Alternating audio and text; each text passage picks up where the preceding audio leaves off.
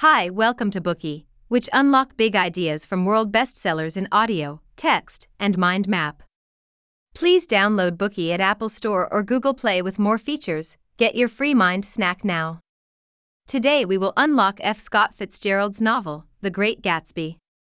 The book tells the story of the millionaire J. Gatsby's tragic attempts to rekindle a lost romance.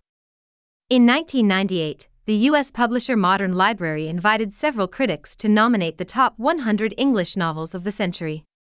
The Great Gatsby came in second after James Joyce's Ulysses. The American poet and critic T.S. Eliot called it the first step that American fiction has taken since Henry James, while the renowned director and choreographer Tony Tanner crowned it the supreme American novel. The novel is a staple in the U.S. middle school curriculum and beloved across the country. However, when it was first published, this seminal work of literature met with a lukewarm reception. At the time, F. Scott Fitzgerald's earlier novels, This Side of Paradise and The Beautiful and the Damned, had already won him acclaim as a writer. Compared to those two works, The Great Gatsby was a commercial failure, selling fewer than 20,000 copies. It wasn't until decades later, after the Second World War, that the novel started to gain popularity. It would later become a bestseller, continuing to sell millions of copies through the 21st century. The Great Gatsby describes American society during the 1920s. After the First World War, the U.S. economy was booming. Evidence of lavish entertainment and celebration could be seen everywhere. And many people indulged their hedonistic, decadent lifestyles, straying from traditional moral and ethical constraints. Fitzgerald christened this era the Jazz Age. His writing presents an objective view of the pleasure-seeking conditions he witnessed. That's why he became known as the chronicler and poet laureate of the period. The novel identifies and defines the vibrant spirit of the Jazz Age. The book contrasts the luxury of the living conditions with the tragic story of a failed love. Going far beyond the romance itself, the novel delves into the inevitable destruction caused by the relentless pursuit of the American dream. In this Bookie, we will introduce The Great Gatsby in 3 parts. Part 1 summarizes the main plot and introduces the tragic and elusive Gatsby. In Part 2, we analyze the character of Gatsby and why he is described as great. Finally, Part 3 talks about the historical background of the novel and F. Scott Fitzgerald's life experiences. These help us understand the backstory of the book's conception. Part 1 Mad About Daisy and Broken Dreams on Long Island. Although the protagonist of The Great Gatsby is J. Gatsby himself, the novel is narrated by his neighbor, Nick Carraway.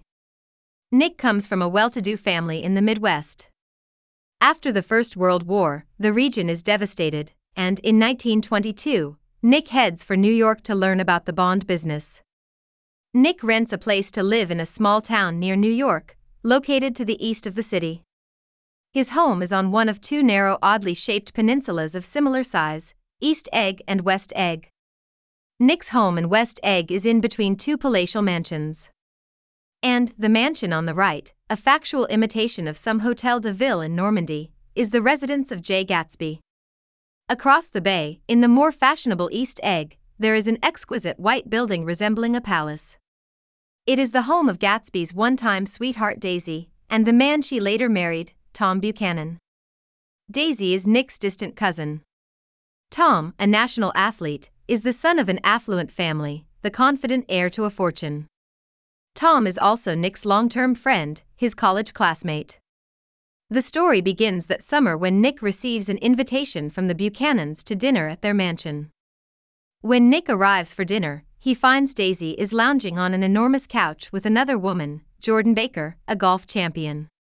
After learning that Nick lives in West Egg, Jordan mentions that she knows Gatsby, Nick's neighbor. However, dinner is announced, and the topic of Gatsby is cut short. When a phone call interrupts the meal, the atmosphere becomes tense. The call is for Tom, and he goes off to speak. Daisy remains at the table and continues her normal chat with the other guests at the table.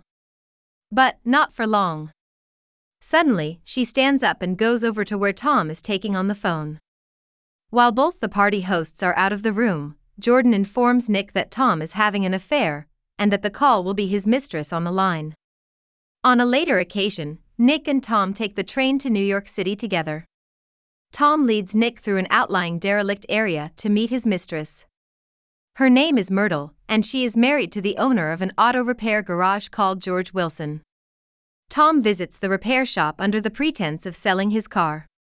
Secretly, he invites Myrtle over to his apartment back in the city. Myrtle invites her sister, Catherine, and the McKees, a couple who live downstairs, to come along as well. At the apartment, everyone has a pleasant evening, drinking and chatting in the living room. Catherine says she once went to one of Gatsby's parties at his mansion. She brings up the rumor that Gatsby is related to the German emperor. Before she can flesh out her experience, she is cut short. Her remarks are the prelude to Nick receiving an invitation to a banquet at the Gatsby mansion, where he will himself make Gatsby's acquaintance. Every Friday, a New York fruit vendor delivers crates of fruit to the Gatsby mansion. The mansion's spacious gardens are brilliantly lit, festooned like a giant Christmas tree. And buffet tables are garnished with an array of mouth-watering delicacies. The bar in the main salon, well stocked with all kinds of liquor, has a solid brass rail. At 7 p.m. sharp, the orchestra strikes up. Gatsby's Rolls-Royce is like a public bus, shuttling the extravagantly dressed party guests back and forth, from 9 in the morning through to midnight. The melody of laughter and people's lively chat fills the main hall, drawing room, balcony, and garden. Most of the guests show up unannounced and leave too, without even seeing Gatsby in person. Nick is one of the few actually invited. His invitation, delivered by a chauffeur in a blue uniform, was very formal. At the bottom of the invitation card, the host signed his name in a majestic hand, J. Gatsby. Why did Nick get his special invitation? Nick, himself, is not sure of the reason. At the party, he runs into Jordan again, but he cannot find Gatsby. He and Jordan chat with other guests about their elusive host. There are many rumors about him. This time, people say that Gatsby is a murderer and a German spy. Nick feels increasingly confused. What is Gatsby really like? Just when Nick gives up searching for Gatsby, unexpectedly, he appears. While the party revelers are engrossed in a performance, a stranger wanders over to Nick and strikes up a conversation. The stranger says that he just bought a hydroplane and invites Nick to go for a jaunt in it with him. Of course, this stranger is none other than the great Gatsby. As it turns out, Nick saw Gatsby once before. On his way back home from the Buchanans the other night, he saw a man standing on the lawn, gazing up at the night sky. Nick considered approaching him to introduce himself. But, suddenly, the man made a strange gesture.